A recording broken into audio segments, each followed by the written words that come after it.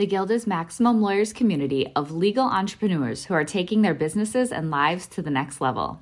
As a Guild member, you'll build relationships, be held accountable, and learn strategies specifically designed to get you unstuck and accelerate your plan for growth. Members are also granted exclusive access to masterminds hosted around the country. Our next event is coming up, and we're heading to Scottsdale, Arizona. There's something truly magical about the power of these in-person connections where real-time breakthroughs happen. Picture this. You're surrounded by like-minded law firm owners tackling your business and mindset challenges together. The energy is electric, the insights are transformative, and the results are game-changing. Investing in yourself is the best decision you'll ever make. The knowledge, strategies, and breakthroughs you'll gain are priceless assets that will supercharge your practice and propel you forward. Join the Guild and secure your ticket to Scottsdale at the best possible price by visiting maxlawevents.com. What's that number one thing I can change that will change downstream all of the other stuff in the law firm? And that for me was getting paid. I thought, okay, let's focus on getting paid 100% for the work I do and see what changes that makes in the law firm. Run your law firm the right way. This is the Maximum Lawyer Podcast. Your hosts, Jim Hacking and Tyson Mutrux. Let's partner up and maximize your firm. Welcome to the show. Welcome back to the Maximum Lawyer Podcast. I'm Jim Hacking. And I'm Tyson Mutrux. What's up, Jimmy? Oh, Tyson, I'm on my way back from Memphis, Tennessee. My daughter Nora and I came down last night to see Elton John on his farewell tour. I think this farewell tour has been going on for about 3 years, but he seems to be winding down. For a 70-year-old, he put on a hell of a show. We had a great time. I've never seen Elton John in concert. It seems like it'd be a good concert. And you know what? If you've got a presence like that, it's going to take at least 3 years to do your farewell tour. So I can't hate on him for that. So that's pretty cool. So Nora had fun, though?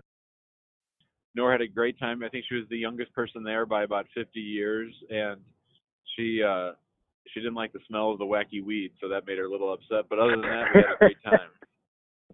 That's funny. All right, let's get to our guest this week. So our guest this week is someone that's been recommended to both of us, I think, several times. I see his Facebook post where he's in Italy, and I'm jealous. He seems legit, man. From the people that I talk to, this guy is legit. It's Marco Brown with Brown Law. He's in Salt Lake City. Marco, welcome to the show. Hey, thanks for having me on, guys. I appreciate it. So, Marco, tell us about your firm. I know it's a family-based firm. Sort of maybe give us your story of why you went to law school, what happened during law school, and your journey till today. Okay. Well, I haven't thought about law school for a little while. So we're here in Salt Lake. We just do divorce, car accident cases or real estate cases. We do one thing because we want to be better at it than everybody else. That's kind of my mentality. And I'll talk a little bit later about, specialization and why that's important, but we just do that one thing. Law school. I went to law school at the University of Nebraska. Really enjoyed my time there. I was a little bit aimless. I didn't really know what I wanted to do because law school is almost less about studying a substantive area than it is about just not making a decision until you absolutely have to. And I got out. I worked for a big insurance defense firm in New Mexico. I clerked first, actually, in Iowa, the 3rd district, which was great. Then I worked for an insurance defense firm in New Mexico. Hated every second of that. It was the worst job I ever had in my entire life. Decided that I had to leave that. I made it like 18 months maybe, and then I just had to get out. My wife wanted to go to Salt Lake to get her doctorate. She sings opera. She wanted to get her doctorate in vocal performance. Decided, okay, we went to college here in Utah and decided to come back. And that's 2010. Not a good year for lawyers. They were shutting down firms in Chicago, New York, LA. I decided that, hey, it'd be a great time to start a law firm, and just did anything and everything that came in the door. Made tons and tons of mistakes like we all do when we start a law firm. Eventually got to the point where people started coming in for divorce, and I figured out I was good at it. And then more and more people came in for it. And, one day in about, I think 2012, I just decided, okay, I'm just going to do this from now on. So Marco, what were you doing before? Were you just taking everything in the door, or what? I mean, was it just a couple things? And how did you choose to do those things that you were doing? In the beginning, in 2010, it was literally anything that would come in the door. So I thought I wanted to be a criminal defense attorney. Figured out really quickly that I was not good at that, but that's what I focused on. So I took a lot of that.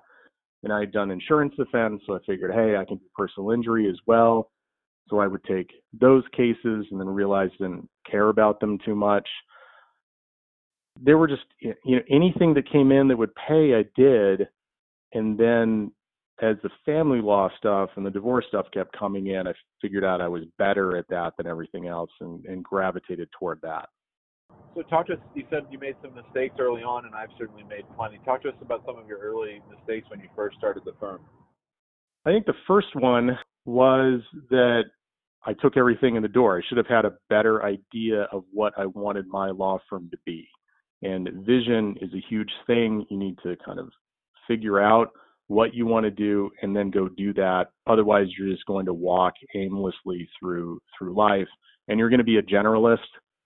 I'm convinced 95% of firms that just kind of do everything is because they just never sat down and thought about what they actually wanted to do. So that was my first problem. And then the second problem was I was doing all these things and I wasn't getting paid for them. I didn't have good systems to get paid. I was scared to ask people for money because I'd never been taught how to do that in law school.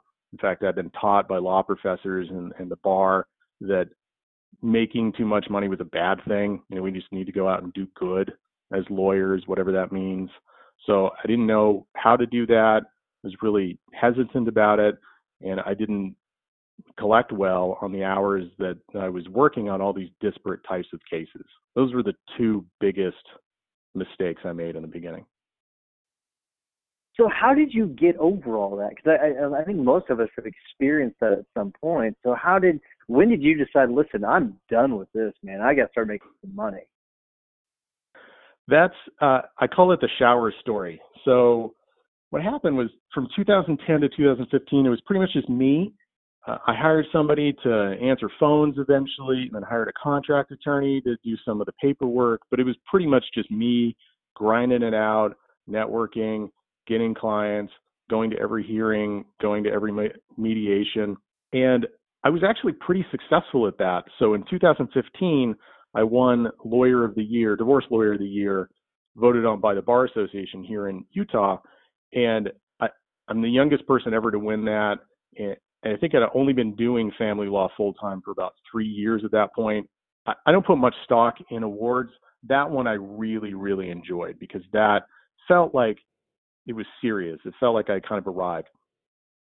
And then during that period of time as well, I won that. I thought it was great. And then about 2 or 3 days later, I'm taking a shower and I realized that I have all of the same problems I had from before I won the award, and nothing had actually changed.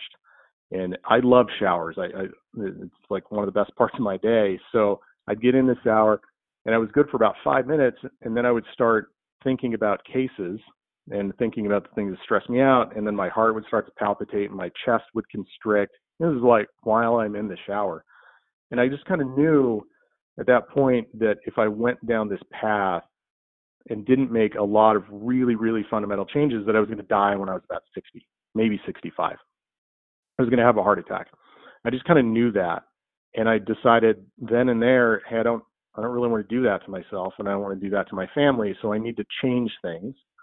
And I really started working on what can I change? What's that number one thing I can change that will change downstream all of the other stuff in the law firm? And that for me was getting paid. I thought, okay, let's focus on getting paid 100% for the work I do and see what changes that makes in the law firm.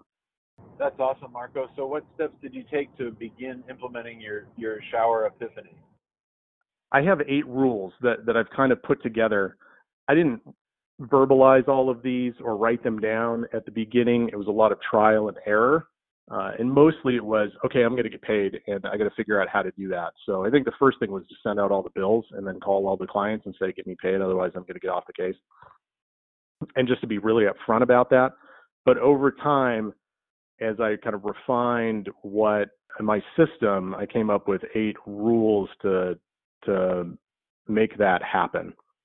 And the first one is that you got to change your mindset about money and about getting paid. Because again, our law professors told us to think about money one way, and it was usually obliquely because they're bureaucrats and they never really thought about money.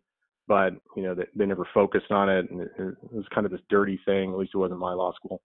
And then when we get into practice, I think the very first thing that bar associations tell us and what they harp on the most is that we need to give away our stuff for free. Do pro bono work. I was just listening to somebody yesterday. I went to a CLE, and one of the first things they said is, hey, remember that 50 hours that you're supposed to do a pro bono work a year. And I thought to myself, you're talking to a whole bunch of people in a room that have a very serious problem getting paid, because almost all attorneys, solo attorneys and small firm attorneys in America have a very hard time getting paid. And you're telling them to give away their stuff for free. That's their mindset. So I had to change my mindset about it to, no, my first job as a lawyer is to get paid 100% for the work I do. And my second job is to do exceptional work for my clients. That's a big mind shift. So Marco, I think a part of that's probably the fact that you started to niche down too, because I think at least everyone on this call can agree that when you niche down, you're going to make more money. But when you did that, it can be really difficult to turn down those money cases when they come in the door. When, let's say, a criminal case calls you and they've got money in hand, it's hard to turn those cases down. So can you talk a little bit about that struggle and how you got past that? Yeah, and that is really, really hard when they come in and they have cash ready and you just see those dollar signs and you want those dollars. I call that chasing money, though. So chasing money is one of my rules too, is don't chase money. Chasing money is doing things that you wouldn't normally do, or doing things outside your wheelhouse. So it's taking those cases that that you wouldn't normally take because they're outside your niche, or you're doing a favor for a friend of a friend, or you drop your retainer in order to take a case, you drop your hourly rate, whatever it is, you're chasing money when you do that. And those cases, if you look back at your history as a lawyer, those are the cases that go wrong. And those are the cases where you just do poorly. And that's not going to help you overall. I mean, it's going to be a kind of a patch fix right then and there. But over time, you don't like those cases. They don't make you a ton of money because you work on them too much, or you don't get paid on them. And you just need to realize and have the self-discipline to say, no, I'm not going to chase that money, man. So I had this come through to me one time. I was talking to my former bookkeeper, and she was a QuickBooks Online specialist, and she had 12 clients, and she decided to let 3 of them go because they refused to switch to QuickBooks Online from desktop QuickBooks. And I remember when she talked that through with me, she said, just what you said, Marco, that it's a headache to deal with the ones who are outside the way we do things, and I'm willing to let those go. And that was an epiphany for me. I was like, oh, you mean I don't have to take every single case that walks in the door? But talk to us a little bit about that, and then about how to make that transition, because when that $5,000 is sitting on your desk in cash, I mean, my answer is that you need to just do a better job of marketing to the types of cases that you want, and that you slowly wean yourself off the cases that you don't want anymore. But do you have any other tips for actually making that transition? I think the way you do it is exactly the way you should do it. So don't, when you make this decision to niche down, just tell all of your clients that aren't in that niche to go, bug off. Just let them fall off naturally. You just finish the cases, right? And you focus on the ones that you really want. I think that's the best way to go about that. So let's talk about actually marketing towards those clients. Do you get most of your clients via word of mouth? Do you get them from the internet? How did you shift your strategy to start just getting family law clients? When I started in 2010, I figured that the internet was the way to go. And now we look back at that and say, of course it was. But in 2010, that wasn't an intuitive kind of logical leap you would make. But I've always done the internet, and I came here to Utah and I had no network. I had no anything. So I just had to advertise. So we've always got most of our clients from the internet. Even today, it's between 75 and 80% from internet, and then 20 to 25% from referrals. The way I really started honing down on family law and divorce in particular, I mean, we don't even do paternity cases that much because we've kind of priced ourselves out of that market, and we do divorces because we found them to be kind of a higher net worth case and a little bit easier to work. Is you just figure out who your client is, right? Who you actually want to work with, and then start writing for that person, or start creating content, start meeting people that know that type of person and networking with those types of people. That's the only way to make it happen. Otherwise, you're even within that thing you do, you're just going to randomly pick up people on the entire spectrum. So you need to really hone down on who you want and what they look like, where they are, and how to talk to them. So let's say you're a family law attorney up in Massachusetts, and you've decided, all right, I'm gonna identify my avatar client. What would be the process you'd recommend to them to do that? Do you just go to the richest neighborhoods? Do you just focus on dads? Do you take a stance? What's your advice on that, Marco? It depends on who you want to work with. So I'll give you an example. There's a city here near Salt Lake, Park City. It's where everybody goes to ski. Park City is to Utah what Austin is to Texas. It's a city that doesn't make sense. It's not like any of the other cities. And there's a ton of money in Park City. It's where Californians go to buy other homes and Texans go to buy other homes. It's crazy up there. But you have some very good divorce attorneys who will take cases in Park City. I personally don't take cases in Park City. I've never opened an office there, and I never will, because they're simply not the type of client that I want. They have a lot of money, but they kind of treat you like a slave. And I'm not a big fan of that. So I don't want that type of person. So I decided early on that I wanted to work with middle class, upper middle class people, mostly talking about, kids and figuring out how to do custody and parent time. That's kind of our niche. I just figured out who I like to work with and who had money for us to be able to work with them, and I went with that. And I think everybody needs to go through that process, and it's a little bit of process of self-discovery that you need to figure out who you enjoy interacting with and who you work best with, because they're probably the ones you're going to work best for, and just start, going down that path and getting those types of people. So you actually list on your website that you will do flat rate fees and kind of why. When you talked about why you do flat rates, and then I am assuming you've done the billable hour because you work for a defense firm. So can you talk about the differences? Because I'm sure a lot of people listening to this have questions about, okay, should I do flat rate? Should I do billable? And can you talk about why you chose flat rate? Yeah, so we do billable and flat rate, to be honest. We'll do both of those, just depending on the case and depending on what the client wants. I started doing flat rates in large part because of Lee Rosen, who makes a pretty compelling argument for flat rates. And the compelling argument is that you can actually make more money. They're more lucrative because people will pay a premium to know exactly what they're going to pay, right? With the billable hour, the beautiful thing about the billable hour for attorneys, at least, is we get to obfuscate what the case is going to cost. And some clients like to be lied to, in the sense that they like not knowing at the beginning what it's going to be, and the billable hour works for them. But people will pay premium in order to know exactly what they're going to pay at the end.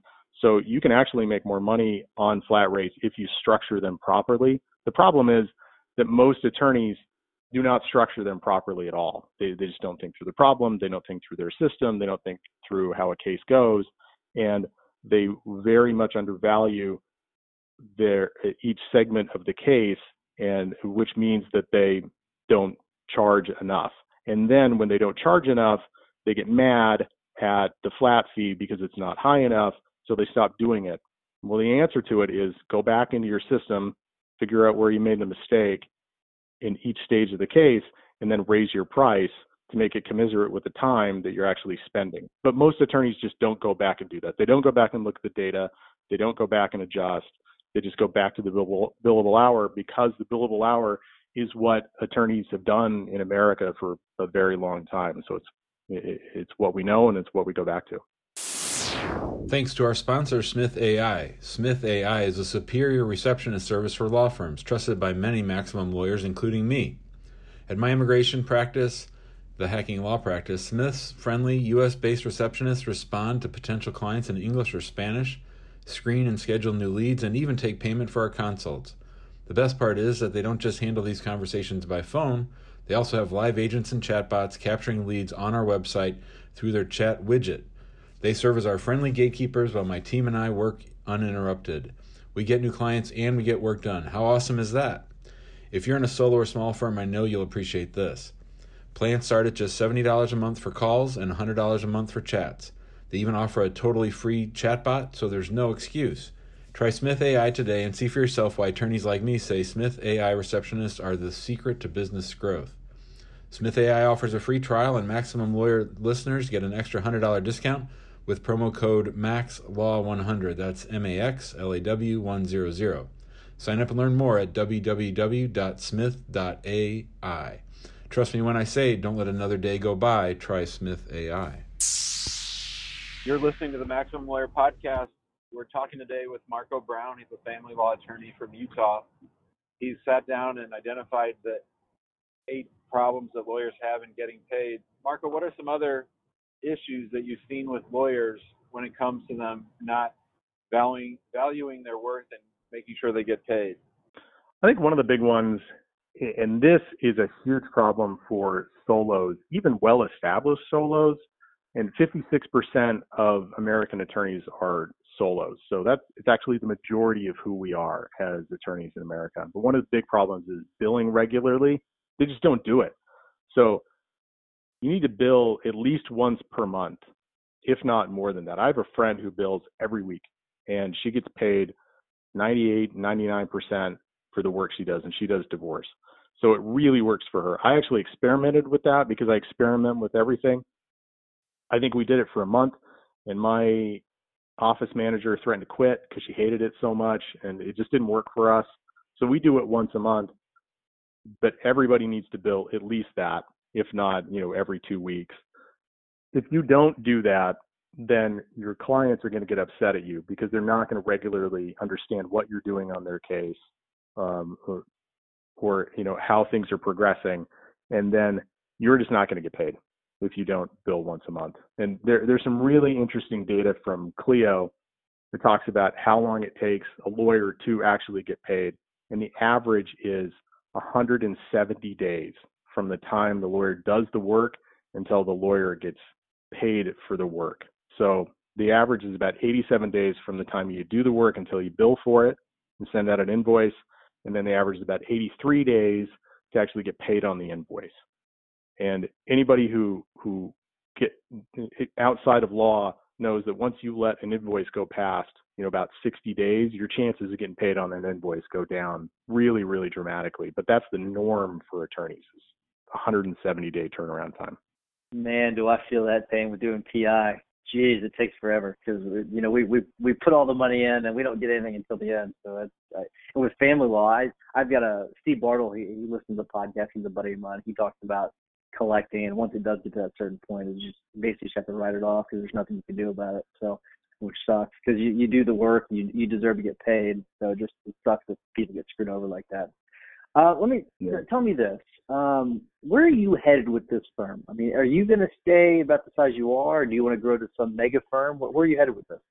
don't know what the definition of a mega firm is. We're not going to stay where we are, though. I can't do that. It's not part of my nature as a human being to kind of stay where I am. I tend to get depressed unless I'm progressing. So I read a ton, and I actually get depressed if I don't read enough because I'm not stimulating my mind. But no, we'll grow. We'll grow more in the Utah market and dominate that. We're already a big player here, but we'll do that, and then we'll move into other states probably in pretty short order. Backing up, what is your current setup? How do you have your firm arranged? Do you have paralegals, lawyers? What do you have set up? I've always liked working with lawyers more than I do paralegals or staff. I just prefer working with attorneys as opposed to working with people that I'm paying $15 or $20 an hour to. So we're attorney heavy. The attorneys do most of the work, really most of the substantive work, and the kind of perfunctory stuff is what the paralegal or office manager takes care of. So I have 4 full-time attorneys right now, plus me, and there's 1 paralegal that coordinates everything. And then I have an intake person, and that intake person runs the intake side of things, that entire system. So from first contact through hiring, it all goes to Daniel. He does all of that. And then it goes to legal, which is the paralegal. And then it goes to the attorneys after that, and they start working the case. All right, Marco, I want to ask you another question, and it's something I ask a lot of people, because you seem like you've got your stuff together, and everyone that I talk to, like they talk really, say really good things about you. So what is something that you struggle with quite a bit? Oh man, focus is my big thing. I'm ADD enough where, I read widely because I get bored if I read just one type of thing. And it's the same kind of thing in lawyering is I get unfocused, and I'll get unfocused for, a month or two. And then I have to get myself back on track and really kind of buckle down. So I think that's always been my biggest problem. And I'm going through a period right now where I took some time off this summer. We went to Italy as a family, and then it took me a while to get back into it. And now I'm really buckling down and, okay, here's the things we're going to do over the next few months. So that's always been my biggest problem. Other than that, within the firm itself, my biggest issue has always been client acquisition. It seems like some people can magically get clients by sleeping or going to the bathroom. I mean, whatever they're doing, they just get clients, right? I've never been that guy. I've always had to study and grind it out to go get clients and to close deals and to help people. I've had to read innumerable amounts of books to figure out how to sell and close. So that's been a years-long process for me, and still probably the thing I work on the most. Marco, where do you find your energy? If you got to pick which aspect of running your firm or practicing law or interacting with staff or overseeing processes, what's your bag? What's your go-to? If everything's sort of humming along, where do you find yourself drawn? I thought about this the other day. Mine is in the creation of things. So I was and am a terrible employee for somebody else because I'm not creating anything. And I kind of felt bad for the firm I worked for in New Mexico because my heart was not in it, man. I was not a very good attorney. So coming here, doing my own thing and creating a firm, figuring out things, doing it differently than other people, helping clients. I love the creation process, and I get antsy when I'm not. When things work, then I get antsy and I have to go create something else. That's what really turns me on. Great stuff. All right, so I do want to wrap things up. Before I do, I want to remind everyone, go to the Facebook group, get involved there. Every day I'm just shocked by how much information people are sharing, so make sure you get involved there. Also, register for Max Law Con 2020. It's on June 11th and 12th next year, and we should be announcing a venue very, very soon. Jimmy, what is your hack of the week? So you guys know I love audiobooks, and I'm making my way through Atomic Habits now by James Clear.